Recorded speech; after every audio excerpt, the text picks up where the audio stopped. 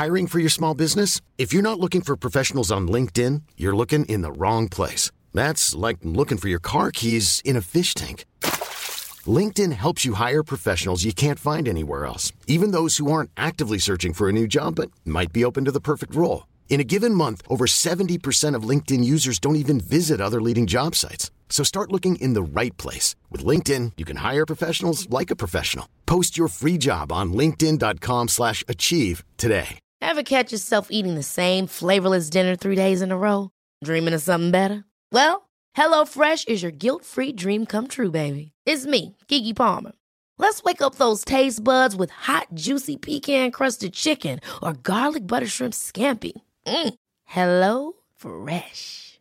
Stop dreaming of all the delicious possibilities and dig in at HelloFresh.com. Let's get this dinner party started.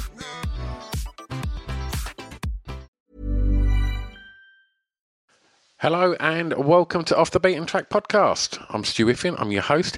It's another week, therefore it's another episode. And today's episode, well, it's a rather lovely episode. I got to sit down with somebody that I've known, I guess, for probably fast approaching 20 years. And I've watched his career in music and grow.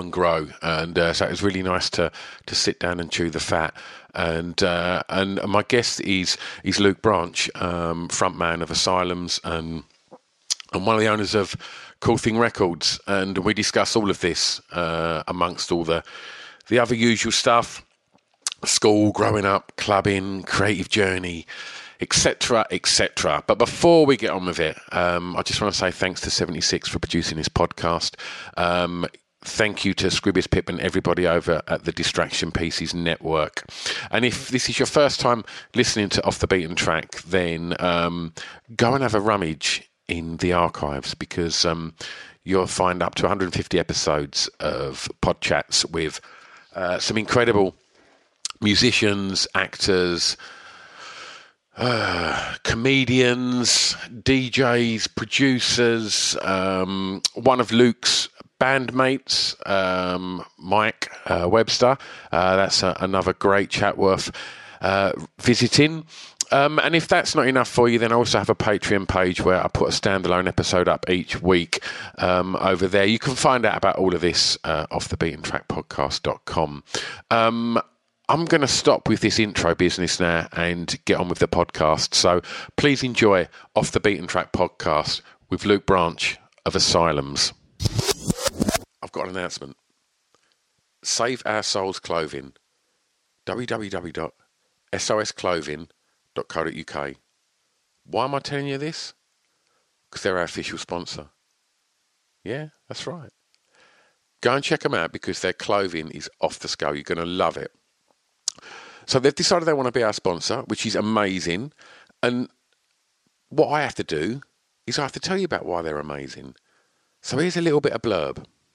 So they've only been going a year, and they're based in Southend-on-Sea, just up the road from me. They put the company together based on a love of tattoos and alternative music, and they've worked with some of the greatest artists around the world to produce these items of clothing that are as unique as you lot. All of the designs are printed using biodegradable, sustainable and water-based inks. In addition to that, they only print on garments made by members of Fairwear Foundation. I mean, come on, great clothing and a conscience. Since going live in April last year, they've seen their audience grow massively and are now selling orders all across the world. And they were recognised by Cosmopolitan magazine as one of the best sustainable clothing brands, alongside names such as Stella McCartney. I mean, that's quite a first year, right? So, go and check them out, because they've put a lot of love into supporting this podcast, and I couldn't be happier. What else they've done is they've given you 15% off. So if you head over to www.sosclothing.co.uk, do a bit of shopping, see what you like, throw it in the basket, and then on the way out, put in the discount code BEAT15, BEAT15, and that'll save you 15% off. Amazing, right? www.sosclothing.co.uk, official sponsors of Off the Beaten Track podcast. Let's get back to that podcast.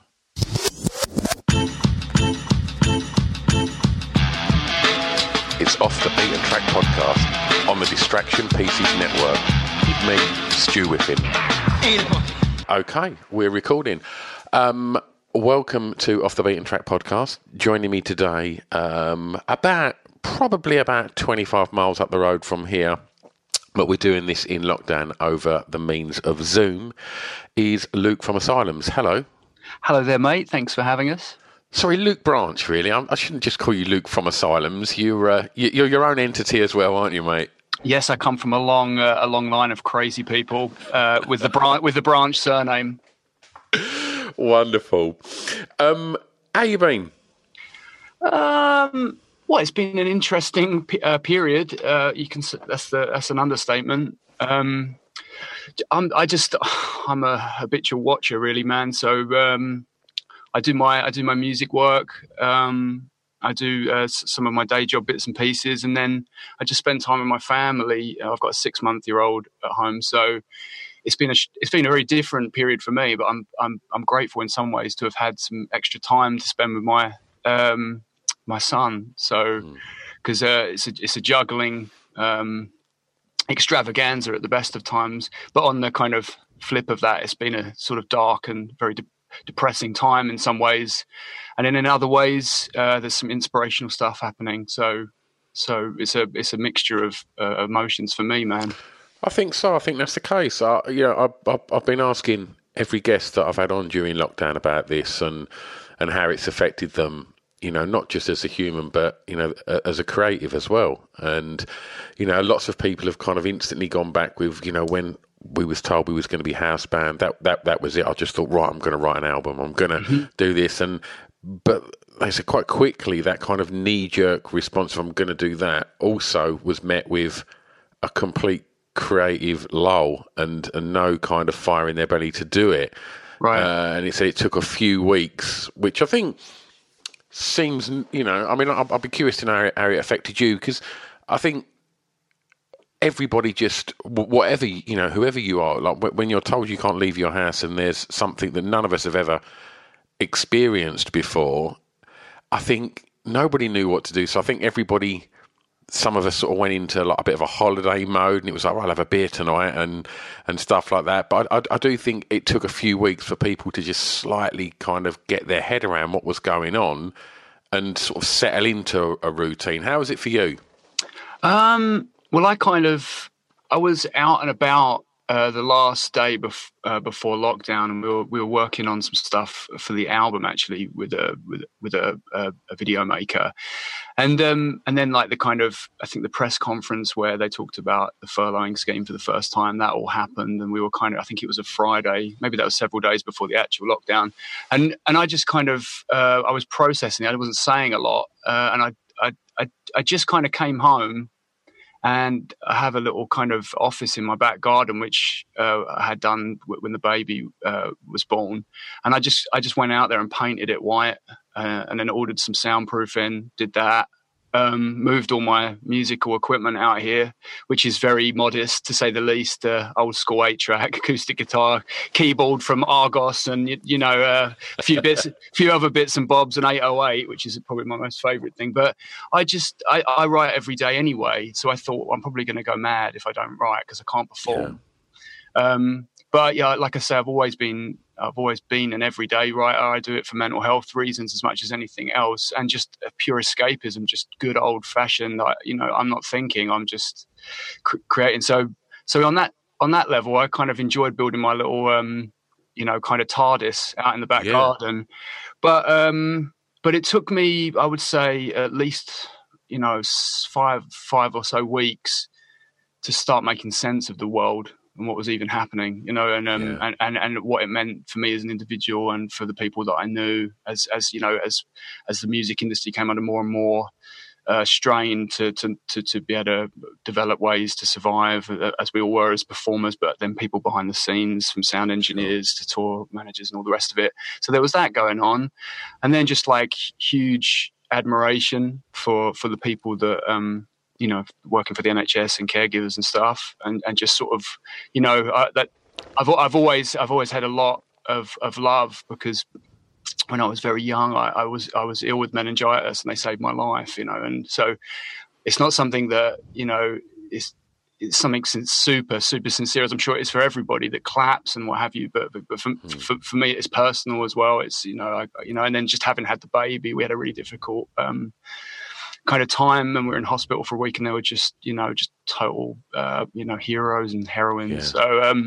So yeah, you know, a bit of a long way around to say it's been emotional. It's not been without good moments. There's been, like I say, with my son and writing and developing interesting ways to communicate with people on the label that we run and our own band.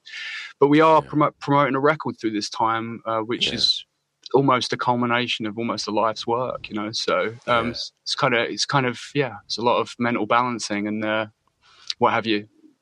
Well, we'll definitely talk about the album and the band and what's going on as this podcast unfolds. But I always like to kick off the chat, Luke, with track one, which is what you think is the song with the greatest ever intro.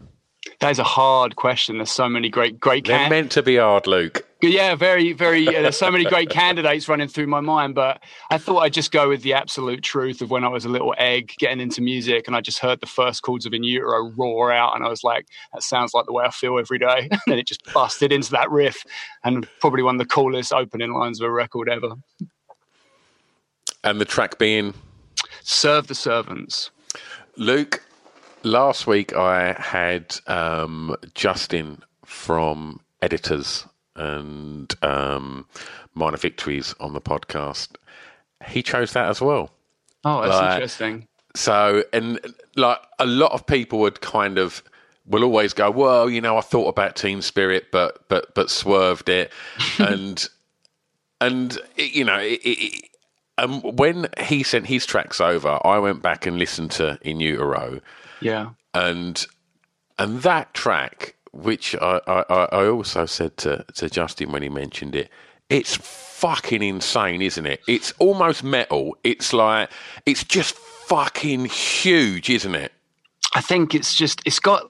I don't know whether this is just my kind of assumption, but there's almost a sort of early Beatles-esque quality to the drumming. I mean, it's on the ride cymbal in the verse, which is very Ringo, but really, I think what the bits of the song that really connect with me. I mean, they're a great band. Of course, they're a great band, but it's the level of sarcasm, disdain, emotional turmoil in the lyrics, and that solo, man. That solo is just next level crazy, and it's like, I don't know, no wave music inside pop music.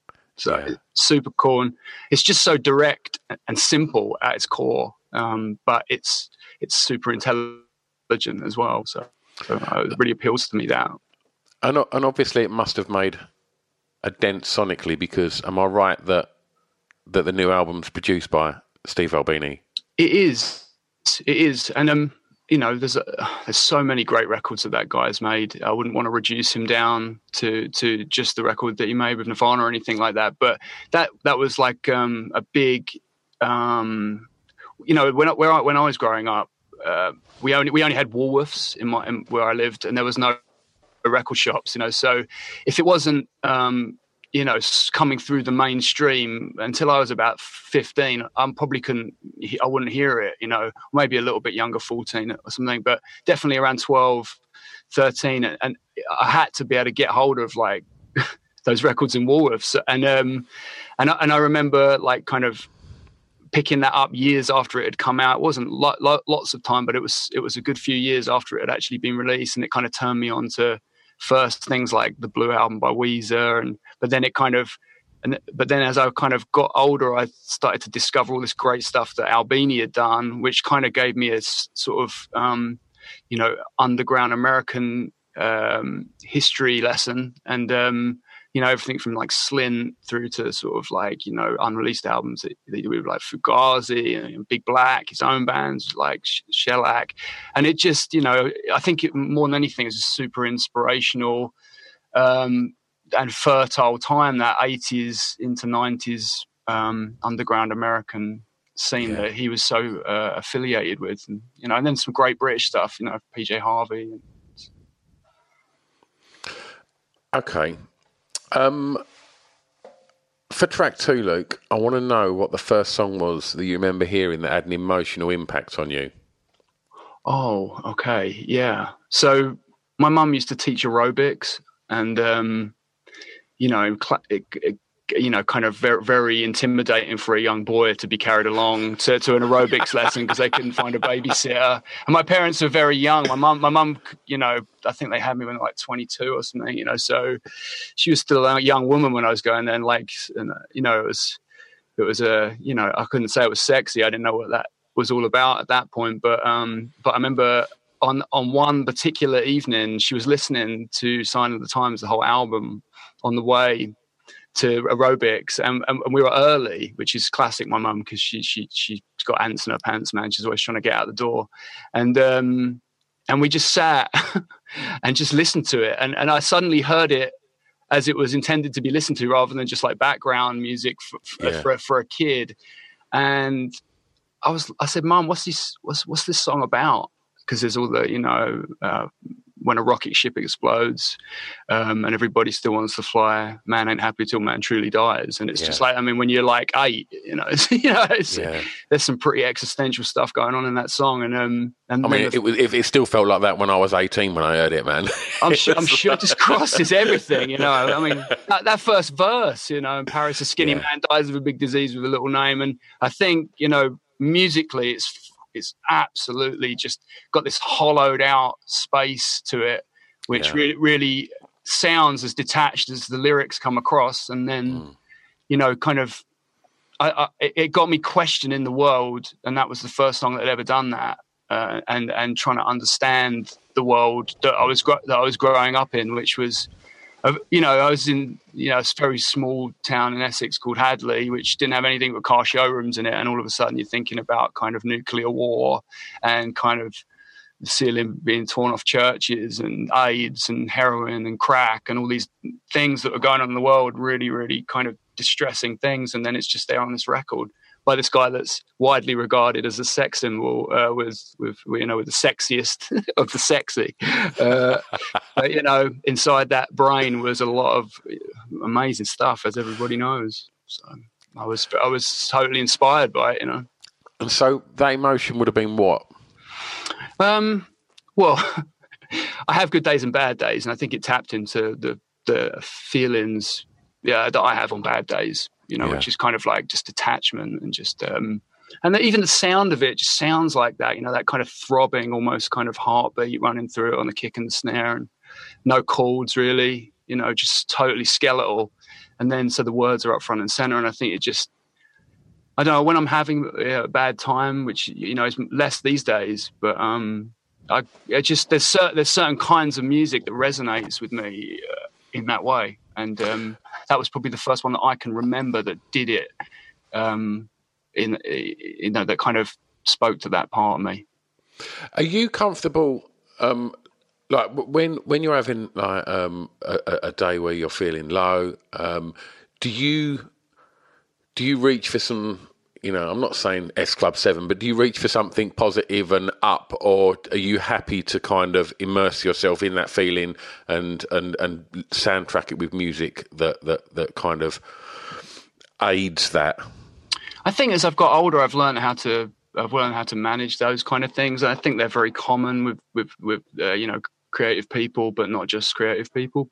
And I think, you know, there were probably years where I would sit listening to Joy Division until my ears fell off, you know, but then there were, you know, I use meditation twice a day. That's a good stabilizing force in my life, and making music is, and performances. And I think, you know, the performer in me is the opposite, you know, of that kind of, you know, that kind of part of me. So I kind of try to balance myself out by going crazy and running around stage sometimes, and then I'll sit and think about words endlessly in a darkened room, as you'd expect. Wonderful. So for track 3, Luke, the song that reminds you of your time at school. Oh wow, this was a hard one to pick, you know, because when I was at secondary school specifically, like that's where I just got so into music. Then I would move on really quickly. You know, I was a mod for a while. You know, I was into like kind of, you know, grunge and, you know, Britpop, and then I, towards the end, I was getting into kind of electronic music. So it was hard to whittle it down. But one thing kind of as when you ask the question like that, kind of normally a memory occurs, right? And I think kind of I just remember going to see my friend Leon on a Saturday, I think in the summer holidays, which are just glorious anyway. But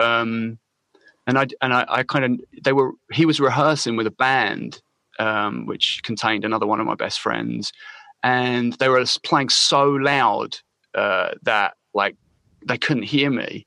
And so I just thought, oh, sorry, I'll just go and sit. Let's go and sit and chill out by the book. And I just listened to them rehearse for about 15 minutes, and they played Richard III. And I'd always loved it. But I think at that moment I was like, I think I want to be a musician, because it just sounded like the greatest time they were having in there. It's full of energy and life. And nothing really speaks to me lyrically on that song or anything. That one's just pure adrenaline. It thunders, doesn't it? Yeah, it really does. It's just, and it sounds like three brains, or maybe four brains, kind of working in perfectly complementing each other. And it's a really sophisticated arrangement. There's all sorts of reasons to love it. Yeah. But when it comes down to the crunch, that opening riff just blows my head off. And it just reminds me of whatever that summer was. I can't remember what year it would have been, but it just, the doors come off, man. And it's powerful. And I had the good fortune of meeting Danny Goffey a couple of years ago. We played a show for him at his house. And it was called, I think Goftonbury after Danny Goffey, So, but that was kind of a weird thing, when you get older and you start to meet people that have been quite inspirational to you in your younger years. And I was totally starstruck, even as an older man. I was just like, I love your drumming style, Incredible drummer. Yeah, and actually a great writer, just as well. I think kind of I didn't realize how many contributions he made when I was younger to that band, and I love everyone in that band. They're great, but he was such a nice guy as well, which is always a massive kind of thrill when you meet someone that's just totally cool, and he really was. I went to this gig once, and it was like they used to do them. I think it was something to do with Gary Crowley at the time, and they used to put them on. And you'd go and I think the tickets were like £8, and you would see like Pop Elite itself, Carter, and someone else all on the same bill. It was just ridiculous, and it probably wasn't, but it felt at the time like they were going on every week. And we went to one of them one night, and I can't think who it was we went to see. I think it may even have been Suede. And this is like very early 90s, and the first band on were the Jennifers, and they've come out, and knowing you just think. I felt like a kid, but then I saw them walk out, and it must have been. I don't know if the Jennifers was all three members of Supergrass, but it was. Yeah, I think it was just two. But they literally looked like they'd just popped out in their school lunch break to play. It was, but it was just they were a fucking incredible band, and I've not got to see them yet because I think in the middle of all of their kind of comeback stuff. It's all kind of obviously gone out the window at the moment due to the situation we're in. Yeah, that totally sucks. They deserve their big moment. It seemed like they were about to have it. But back to the Jennifers, more importantly. my very good friend. I don't have many friends that run labels at all, but I am friends, and I've been for about 10 years with Saul Galpin, who ran Nude Records in the 90s. And we've just become, really good friends. And he put the Jennifers record out. Oh, really? Oh, that probably was Suede that they were playing with then. Right, yeah. And he, of course, he was just like, oh, God, I should have totally But he did say to me that Saul's a real music fan and stuff, and I would imagine that this is the gospel truth. He said to me, you guys just need to listen to The Clash and T-Rex, or Bowie, rather. And I think they took his advice, and then they came up with all those absolute bangers off the first album. And I think by that time, Saul was just like, oh no, perhaps I should have agreed to do the album first. But yeah, I don't think Mickey was in the band then. But yeah. But yeah, I think, you know, every musician in that band, although very kind of unorthodox in the way they do things, I just think, you know, they're a great band, they're great songwriters, and they're good fun, you know.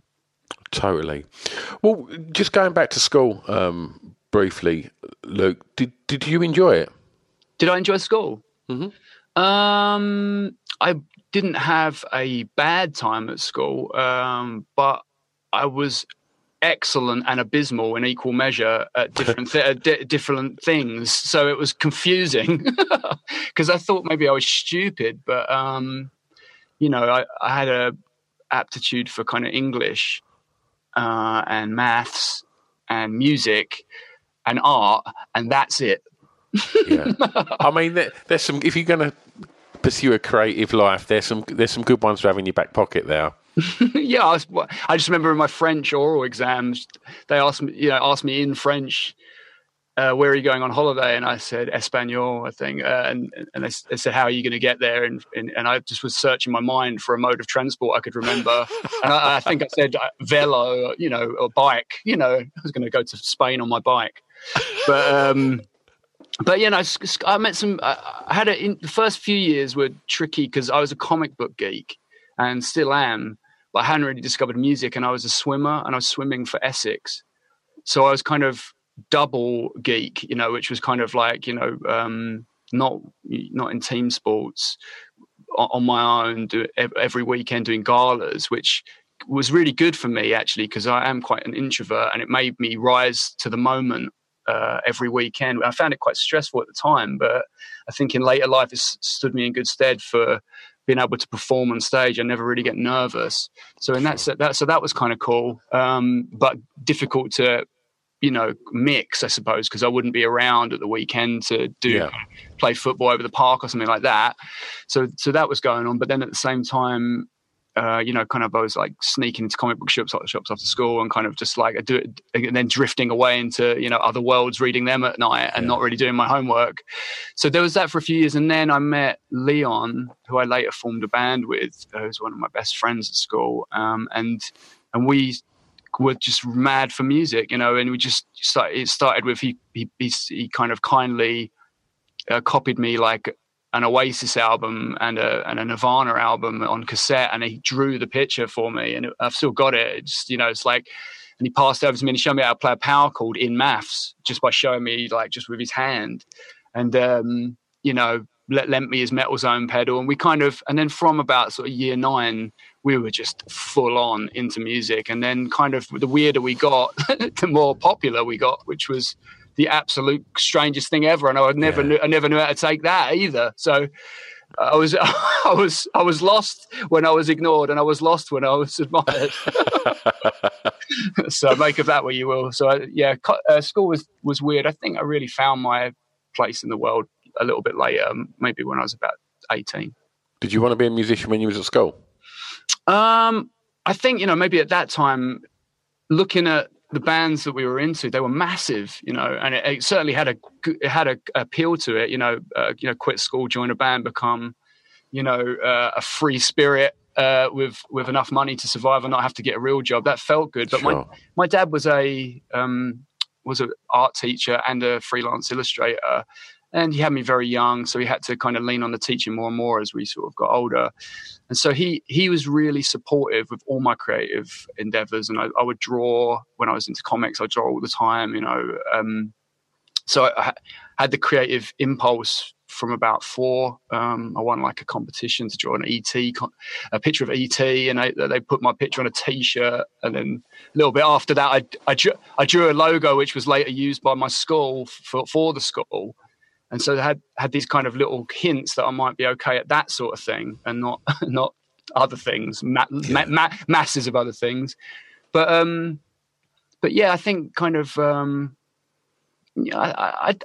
school on the whole, it was an exciting time to be young, and I think I did want to be a musician, but I never really got the courage to pursue it in a really, really serious way until I was 16, and then it's a couple of things happened to me, and then I kind of it locked in, you know. Hello, I've interrupted the podcast again, haven't I? Sorry, it won't take a sec. All I want to say is the songs that we're talking about in this podcast, if we can't play them, it's just because of the regulations regarding playing licensed music and such. So if you want to hear the songs, just go over to Spotify and search Off the Beat and Track podcast, and you can listen to all the songs. Hi, I'm Daniel, founder of Pretty Litter. Cats and cat owners deserve better than any old-fashioned litter. That's why I teamed up with scientists and veterinarians to create Pretty Litter. Its innovative crystal formula has superior odor control and weighs up to 80% less than clay litter. Pretty Litter even monitors health by changing colors to help detect early signs of potential illness. It's the world's smartest kitty litter. Go to prettylitter.com and use code ACAST for 20% off your first order and a free cat toy. Terms and conditions apply. See site for details.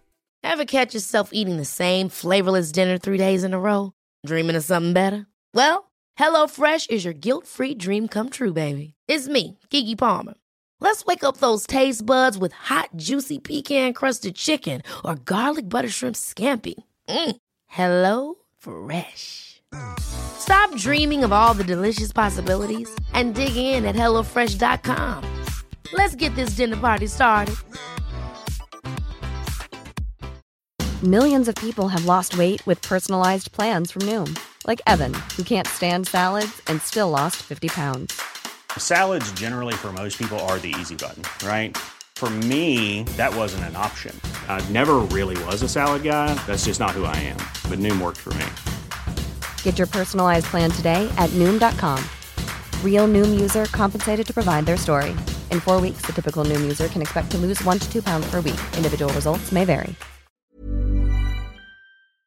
Because I've put playlists up for each of these. If you can't find it on there, I'll send links on all the social media accompanying each episode. So you've just got to press that one button and you can go through and you can enjoy all the songs that our guest picks. Anyway, I'll shut up and get back to the podcast. See you on the other side.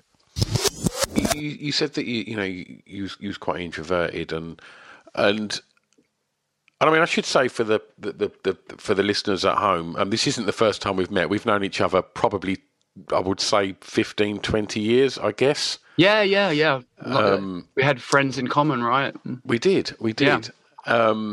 And I mean, it is quite strange because I saw your band with Leon and Dave called Smother. That's the first time I saw you perform. Introvert and shy were not words that I would definitely say come across when you stood on stage in front of a microphone. Confidence and definitely it come across you had something to say. Sure. It's hard to explain, really, man. I mean, I've seen that in a lot of performers that I've been on tour with and stuff. But, I think it's just like someone puts the kettle on when you're like, the kettle in your head. I mean, they put it on when you're about 13. And if the steam doesn't start coming out, it just gets more and more intense in there. And, school wasn't the right platform for me to kind of take my shirt off and smash the place up. Yeah. So, I don't know, I'm a big fan of performance, and it is performance. And what do you like about that? Do you like the attention? It's not the attention. It's the I understand now. Now I meditate and I still perform and still write, and I can see what's going on in my brain a little bit more clearly now. What was going on at that time was I needed to just like scream and then just have endorphins in my brain. Yeah. And, the release and then the moment of calm after a gig was just total clear-headedness, just totally empty. And I loved that feeling, and it was total escapism while you were doing it. So if I went out my way to not be me, although it was coming from a sincere place to perform and entertain, and I really worked on the music, and I always have worked hard on my music, but it certainly wasn't for attention. I find attention quite difficult to deal with, to be honest, and that's why I've always preferred to be in bands where I'm among friends and stuff, I love being in a band with Mike because he knows how to deal with attention, and he's at ease with it. But there are aspects of it which it's always nice if someone enjoys what you do. Absolutely. Sure. But yeah, like there's definitely a need to just like let go massively for me. And when I do, there's no edges to it. But in my day-to-day life, I'm a considered quite sensitive person, I would say. So. Yeah. I mean, for listeners that are wondering, Luke's got his shirt off and he's painted gold at the moment. I didn't want to give you snow blindness. Although it's so dark and dingy in this room, I don't even know if you'd be able to see my puny little chest. And you mentioned Mike earlier, who plays bass in your band, and Mike's also been a guest on the podcast, so you can listen to that as well. Which gives you an insight into Mike's career that for many years kind of was parallel alongside yours, and then you've come together and we'll obviously get onto the label as well as the bands. There's so much I could say about Mike. I owe him everything, really. He's one of my favourite human beings. They don't make. There's not many like that out there. Like, well, there's two. He's got a twin. You're lucky. Jim is absolutely amazing. I've just not had the good fortune to spend as much time because me and Mike work together and we do the label together. We play in two bands together, and so we talk for hours on every day. So I've just And also, I think maybe when I don't know if this is the right time to even speak about this kind of stuff, but, just at the time that we started working together, we couldn't have been more on our arse. Yeah. So it was back to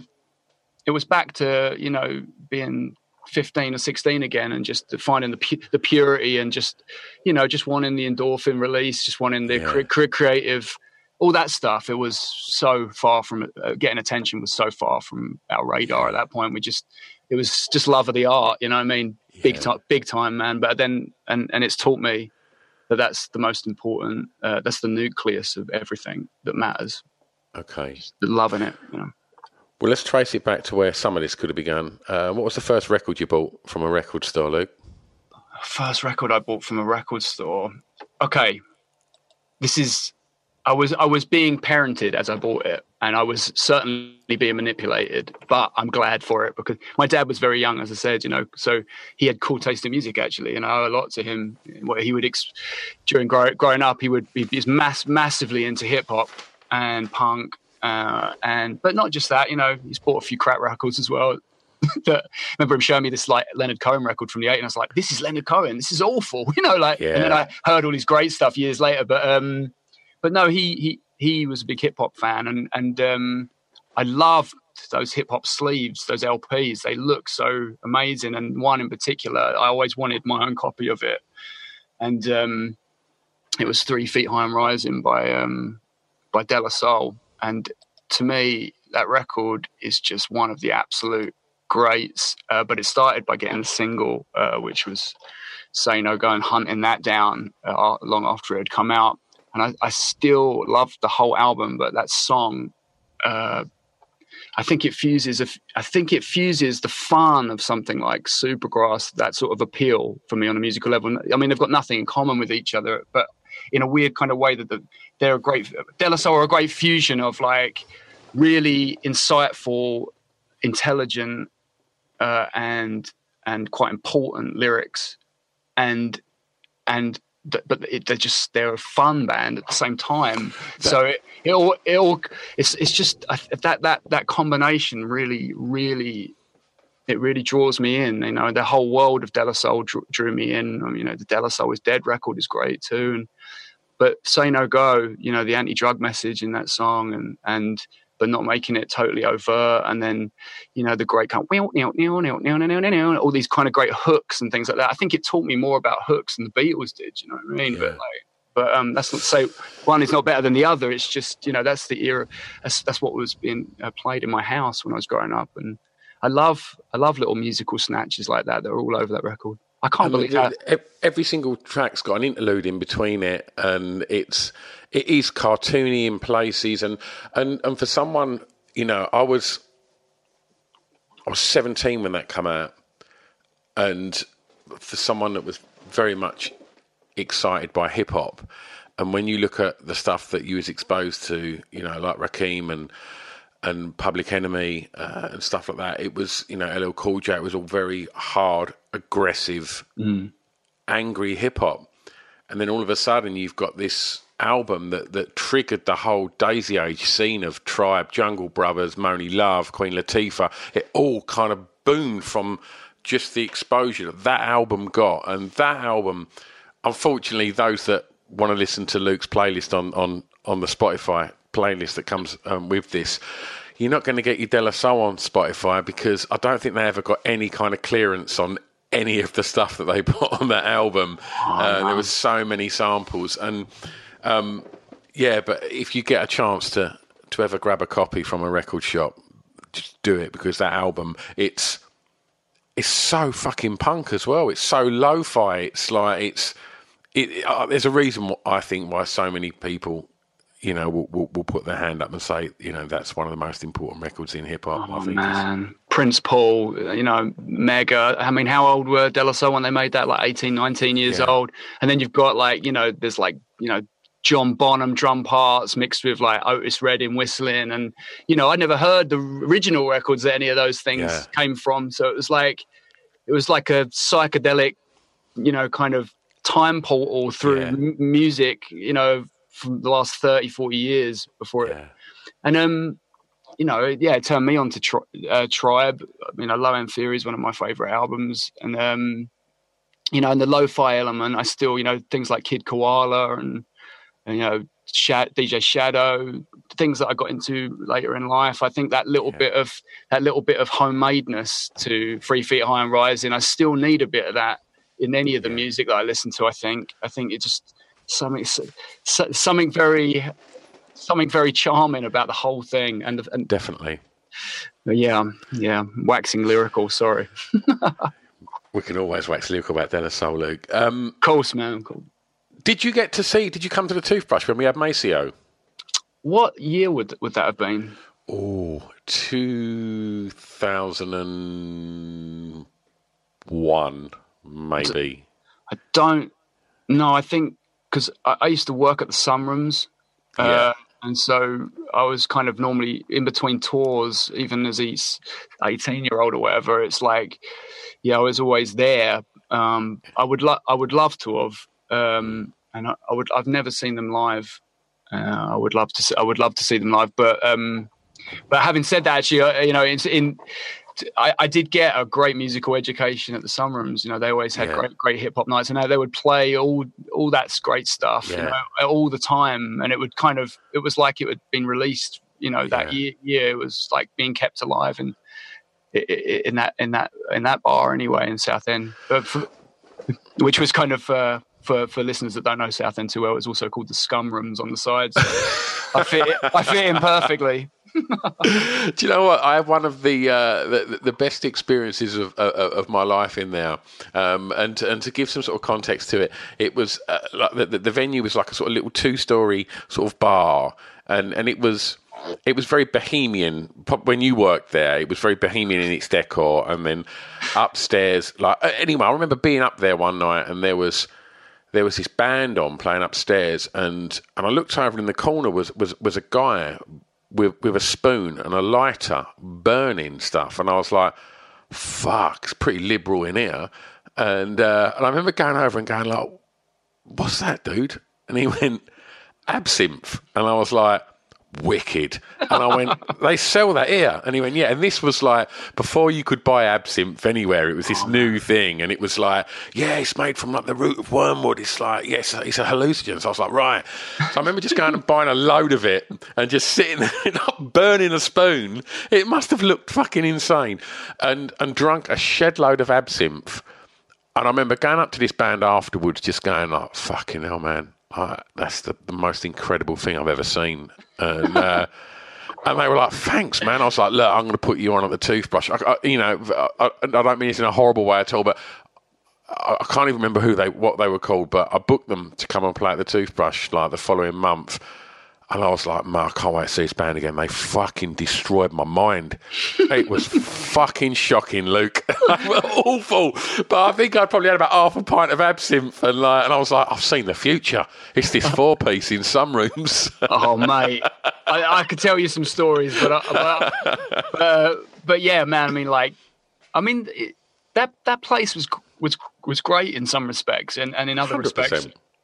Other respects, it was deeply, stressful to work there. Yeah. But I still friends with people that I met there, and actually some types of music that I'd never been exposed to. Like there were like dub sound systems coming in, and I knew dub, but I didn't really know it. And then like watching a sound system set up and do a whole night and watching the crowd react to it, that was powerful. And I couldn't ever connect with house music in my formative years. And then I saw like this one house night, and I was kind of working on a bar, and I was like counting bars. Oh yeah, like things keep changing, X amount of bars, and then something drops out, and I kind of understood it. And I think I might have learned more from working at the Sunrooms than like I did at school. Sure.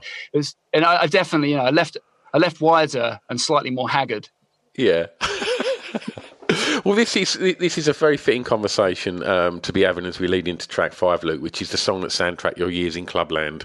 Oh, crikey. Never been much of a clubber, I have to admit. I would only go out in a desperate pursuit of, female affection, which was not forthcoming most of the time. So what would happen is you'd make really poor choices about where to go and end up in the, basically like London's equivalent of of the Sunrooms. And, but around, I remember I came back from a festival, and I don't know what year it would have been, but I'd really been looking forward to a record. I think it was a second Elastica record was on the cards, and I was like, I really had appreciated that first record and got into it, and it came out and it just did nothing for me, and I was really depressed about it. So have you gone back to it? I haven't, but I have no idea if it stands up or if it doesn't. But the important thing was I was like, I just need to get out this rut and just listen to something else. So I just I went to the record shop, gave that back. Sorry, Elastica, I really do like your, I really like them. I'll buy it again one day, I promise. But then I was just like, right, bollocks, and I just got like a Mudhoney best of and Go Plastic by Squarepusher, and then that just. But it literally took my head off. I was like, what? I mean, that's an intense evening right there. Oh, man, I fell asleep to it one night, and I swear to God I injured my brain. Like, right at the end of that album, it just sounds like a digital walrus just mooing, just into oblivion. But what a mega talent that guy is, man. Like, and that record's just kicks ass. And I don't know, sent me on a big Warp Records thing for many years. And then one of my friends started working for Warp, and he would just like give me records. They would just let him take whatever he wants. So he just wow. Just let me take stuff, and I just borrow it, listen to it, for a week or something, and then take it back. And so that was really exciting. And that was just before, I got, things would start to work. Was starting to work with music. So I was kind of. There was a bit of a division between what I was writing and performing and what I was enjoying. But I've always been real, like, flirting around with any kind of genre. I don't really have any edges on anything in that respect. And I think that just comes from, like, being raised by, like, my dad, who's, like, really into, he's a painter. And, just I could see the merit in a photographically perfect incarnation of, a fruit bowl painted, or, the snail, or, something really abstract. Mm-hmm. So I think that's just crept into my music taste as I've got older. It's the best place to be, mate. There shouldn't be any edges. Track 6, Luke. A favourite song from an artist from your home county? Oh, wow, yeah. This was a fun question to answer. There's loads of good stuff. I mean, obviously, being all interwoven, doing a label and stuff, you get to hear so much cool stuff. Some that gets sent to you, or you come across, or people suggest. But I really, really loved the Horseheads, and it was just such a random set of circumstances that led to us working together. And I swear to you, I've not put this as a choice because we released the record. Genuinely, I love this band, and I would love them even if they hated me and they didn't want to talk to me. The Horseheads Castles, what a tune! And what, Luke, if I had to do this, I'm not joking. That track would be in my final three, without a shadow of a doubt. Oh, amazing, man! I'm bearing in mind how much I adore Depeche Mode, like, and so many other bands, like. But that track, I mean, I'll let you talk about it, but it's fucking incredible, man. That they are one of those bands where I don't know why it works. Mike did a session where he went into the studio to help him put a song together, and he just was like, I've just made it worse. They just have this kind of weird, it's like almost Stooges-esque thing where when they do what they do with those people, it comes out and it just sounds like full of life, full of energy and rebellion. It's Discord Records is in there, but then also like Factory Records is in there, Creation Records is in there. It's there's Bad Brains, but there's also kind of like, it's something else. It's got a lot of the DNA from other things that I like, but they sound like no one else. And we only really got to meet them. But actually, I was working with another kid, who's a really nice guy who was doing a project called Freak, and we were doing a little bit of experimenting writing together and stuff. And I went to see him play, and they were supporting. And every time I see the Horsehead, someone new's in the band. Do you know what I mean? It's like, and then sometimes they all swap instruments, and then other times, like we saw one time, like the bass player was just drinking a bottle of wine. That's all, and they had no shoes on. Do you know what I mean? It's just complete and utter chaos and disorder, and it was just it's just welcome in my world. It reminded me, maybe of some things in the past, but Ronnie is, I was just speaking to him earlier, and he's just one of the nicest guys you'll ever meet.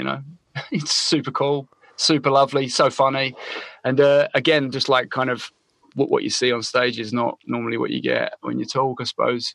And we've been working with them for a good few years now, and we're really looking forward to doing a record with them, a whole album. I went back and watched Sorry, go on, carry on. No. They just make me smile, man. And I think, that can't be a bad thing. I went back and watched the video again today. Did Canna make that video? Canna did. And do you know what? There's a good story behind that. We did it in a rush, right? So I say we had a gig like on this Friday, and I think I met him in a pub on the Thursday, and I had to borrow a lighting pack off of someone to lend them to make the video. They went and made the video. Canna smashed it. They smashed it. But I don't think they turned the lights off. And then the next day, someone else had to go to the studio that was playing at this gig we were doing, and they touched the cymbal, and it was like magma. Oh God! And it's just like, but so the video, as great as it was, it really was as chaotic in the real world, as it looks in the video. But I think they did. Can's great when he just he's great always, but he's super great when he's allowed to just be free with it, and there's no rules. I don't know what he was planning to do. He didn't even tell me, just went and did it. And then it was done. I think he edited it. Like, it was all done in like 24 hours.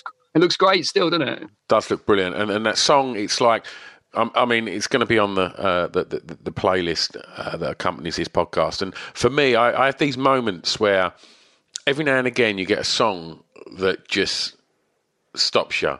Like when you first heard The Rat by The Walkmen, where you just like, fuck, what's this? Who's this band? What is this? And I think the first time I saw it was you probably shared it on your social media, and I've always kind of sort of kept an eye on obviously what everybody's doing, in our neck of the woods in bands and stuff like that. And I was like, oh, this looks interesting. And then just the screams he does before the guitars come back in are just fucking perfect. Like, so it's like, it's goosebumps right there, Luke. Like, it's real. It's real, isn't it? It's as real as it gets, that scream, like, I just can't even do it. I couldn't do it justice in a million years. Ronnie's got it, man. We were talking at one time about him doing some hip hop or something, because he's just got such a way with words. But in a kind of bizarre tentacle of that story is a couple of years later we did a tune with them called Questions. And everybody's always after the old Spotify playlists. Get those stats up, on the tracks and what have you. And I woke up one morning and our distribution just sent us this link, and they're like, yo, you're on this, Horse Heads Tunes on this Spotify playlist. I was like, wicked. And I like checked it out, and it was like all Christian music. Literally, it's like, be what I want to be, fucking be what I want. There's all swearing in the tune and stuff. And I was like, what is going on here? Like, how? And I still don't know, but someone must have made a serious mistake. And it was only on there for like 1 week. I bet people were like, But it was like the Christian choices that week. And it's like, man, out of all the bands you could have picked. Wonderful. You picked the band putting 2 grubby middle fingers up at the whole world, Oh, I love it. Okay. Track 7. Well, no, before we get to the last track, I just wanted to, while we're talking about the home county, so sure. Watching you and Mike and Canna and so many people that have come through the doors of the club that I've been at for a long time, and as far out as it goes, from like, I've seen your sister come to the club for many, many years. She's married someone that I watched come through my club and still to this day played the best gig I've ever seen on that stage. And smashed the whole place up and ruined it for everybody afterwards. But it was the most fucking amazing thing I've ever seen. I just was that being, finding yourself surrounded by what was going on in Southend. Aside from all the bands that the people that you've worked with, there's been so much other stuff, whether that be Sam Duck, whether that be Horrors, these New Puritans, Ipso Facto, et cetera, et cetera, et cetera. Like, was it being surrounded by so much kind of exciting stuff in an area where I set this podcast up for one reason, was to find out, and I initially wanted to do it all based in Essex, about that desire and that expectation that artists should move to London. Mm-hmm. And I find that crazy. I've worked for many, many years with Scroobius Pip, and he's somebody that's always said, I quite like Stamford. I don't really want to move to London. And there is always that surprise when people go, do you live in London? No. And I've gone a long way around getting to this question, Luke, but was it the fact that you were surrounded by so much talent and where you lived that you thought, right, I'm going to try and put a label together? It was a series of things, really. So I did a band very young, as you know, and we got to put a record out, and then it all came to an end. And I didn't know any other musicians really, and it was around the time that the Horrors emerged and bands like that. And I'd been in a band with Reese at secondary school, and the guys from these New Puritans would come to a club night that me and Canna used to run at the Sunrooms called Mishmash, which was like a grime, punk rock hybrid night kind of thing, which was fun at the time. And I would see these people about, but then just after that, I started playing with a double bass player in London to do a project for quite some time. And that's how I met my drummer now, Henry, who's in Asylums. But so I had to. I never left town. I always lived in a little sex shop for 7 years, not in the shop, but above it. That would be quite weird. One of my family members was involved with it. I don't know what his involvement was with it, but he had a cheap flat going.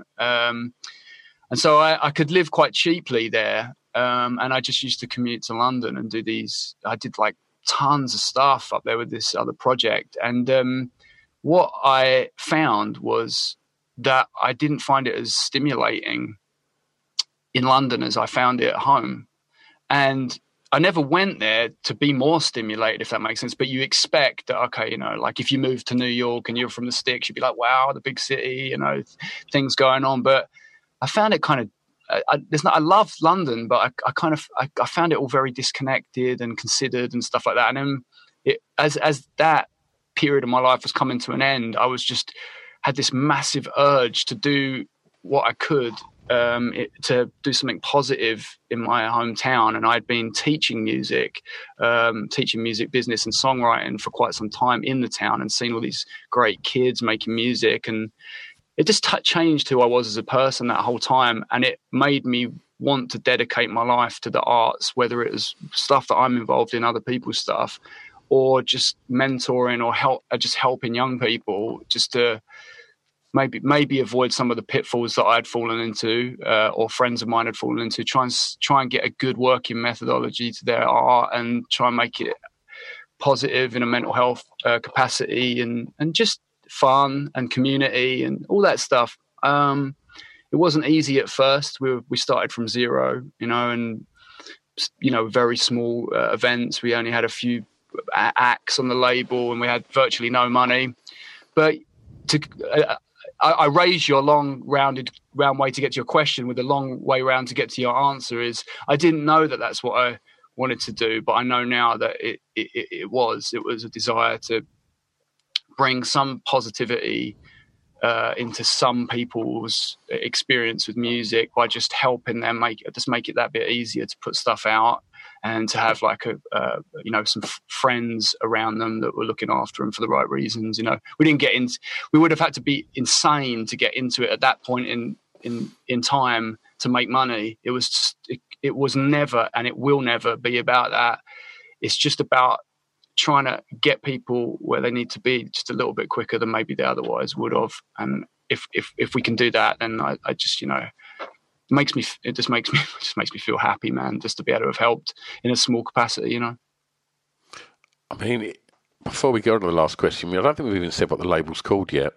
Our label is called Cool Thing Records, and we also have a radio show called Cool Thing Presents on Soho Radio. So I've seen this, and is it available as a podcast as well? No, we haven't ventured into that. Okay. I think there's just a few too many plates spinning at this point in time. And so people can go and listen to it on Soho Radio now, though. Your website. It's on Mixcloud, but our show airs every other Wednesday at 12. Okay. So, I see you had a former guest of this podcast on. You had the lovely Gail Porter. Oh yeah, she's a lovely human being. I don't know how we've become friends, but I don't know. She's been like, literally, I couldn't do it justice. She gave me a guitar, I don't know. She helped us carry our gear, bought us cupcakes at gigs. I don't know. She's just a one-off, man. And I don't know, we were quite welcoming, Gail's lovely, and then she's a true friend though. It's not like some surface thing. It's like we talk about art and all sorts of things, and if she's having a bad day, we check in, and if vice versa. She's a wonderful human being. She really is. Oh yeah, great ambassador for kind of looking after your mental health. Completely. And for anybody that's not yet watched the documentary that Gail made, that's on the BBC iPlayer, go and watch it, because it's honest, it's brutally honest, and insightful and inspiring, and it's made for the right reasons by a wonderful person. So go and check that out. Last track, Luke. You can play DJ now, mate. Yikes. The song that many may not know that you would like them to hear. It's Observatory Crest by Captain Beefheart and the Magic Band.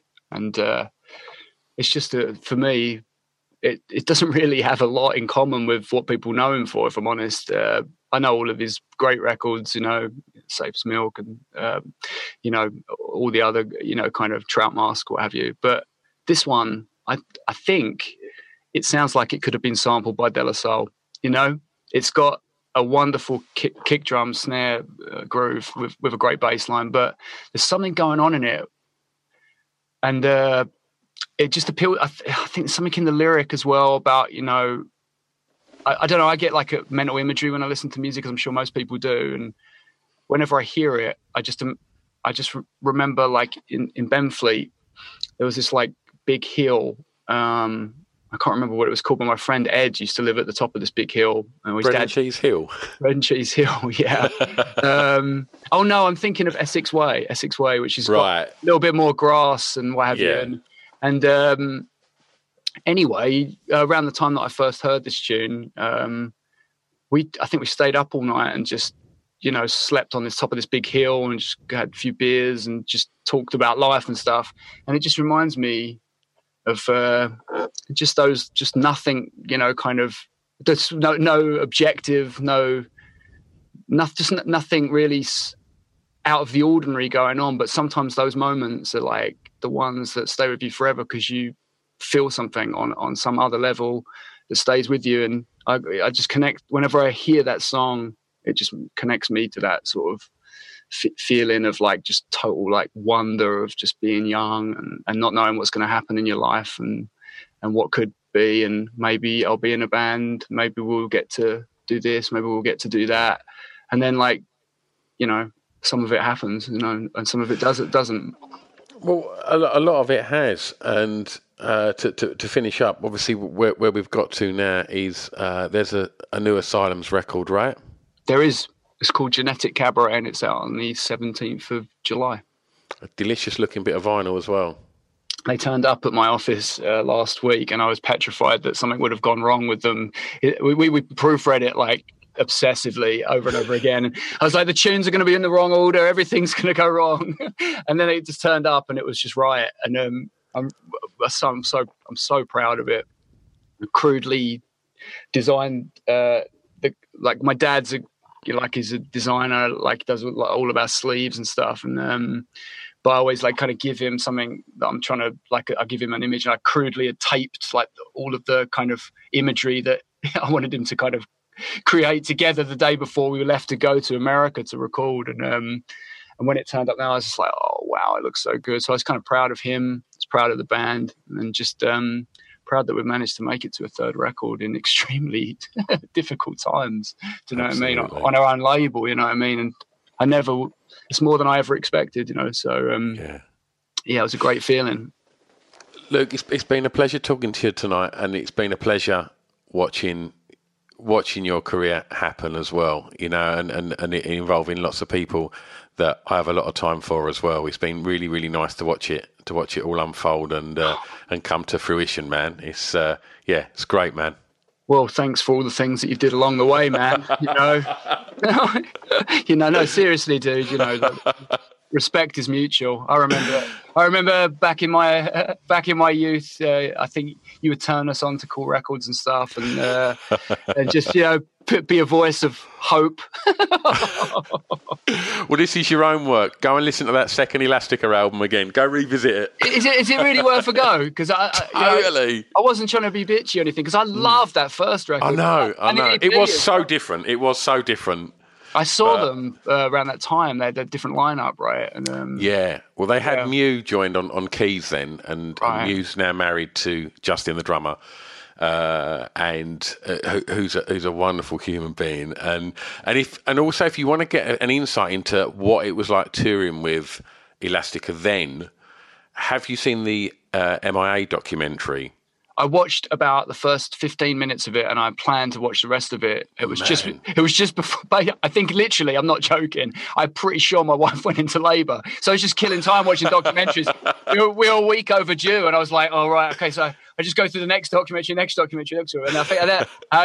I just remember like I'm pretty sure it was that night. It's like, I think my waters are broken. And I was like, okay, turn that off, right? Try and find the bags. And I can't drive as well. So I was like trying to get a cab. And oh, brilliant. I know, it was so stressful that I've not gone back yet, but I need to go back. It's really mad. She made some of their videos when she was like 16, 17 and went on tour with them. And she's kept every bit of like sort of video camera footage of all of these moments. It's something to behold, that doc. I'll have to dive in there, because that first record, all of her records, but particularly that first record, it did it for me in such a huge way. Like Galang is a co-write with Justine as well, isn't it? And Sun Showers, man, tunes like that, they're just mega tunes, and it's got that little bit of that De La Soul lo-fi-ness to it. It's sweet. Wonderful. Luke, I will let you get back to your lovely family, man. Thanks so much for giving up your time today. Best of luck with the record, and we'll put links to the Cool Thing website on everything we do when this comes out, man. You lovely man, thank you. Take it easy, dude. Take it easy, buddy.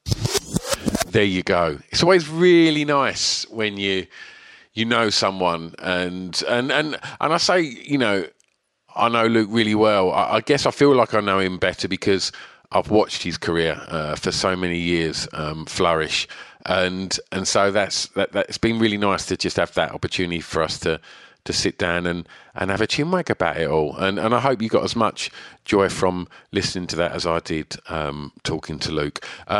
We'll be back next week. In the meantime, as mentioned at the beginning, feel free to go and have a route around in the archives of this podcast, because there's 150 plus episodes with some incredible creative people. So go and have a rummage over there. And if you really enjoy it and you want to support the podcast and you want more content, then I do have a Patreon page, which is patreon.com/Off the Beaten Track podcast.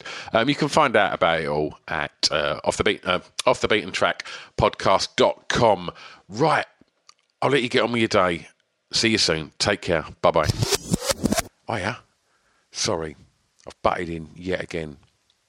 I just want to quickly tell you about this magazine. It's called Pod Bible. Now, Pod Bible is the new essential guide to podcasts. It's put together alongside Spotify and Acast, and it's a one-stop shop to tell you all about the podcasts you maybe know about, but definitely about a load of the podcasts that you probably don't know about that we think you should know about. I mean, in the first edition, there's interviews with Adam Buxton, interviews with Craig Parkinson, there's features on Jade Adams, and there's just an abundance of information about so many exciting podcasts that are out there. Also, Spotify have given us these amazing little codes. So if you do get a print copy, you can just turn on your Spotify on your phone, scan the little code, and it just automatically opens up the podcast on your listening device. How good's that? If you haven't managed to get a print copy, then just go over to www.podbiblemag.com and read it online, because the digital version is all over there and it's all free. So every other month there'll be a new edition out. So go and have a look and support us on the social medias as well. podbiblemag.com. It's Off the Beaten Track podcast on the Distraction Pieces Network with me, Stu Whiffen.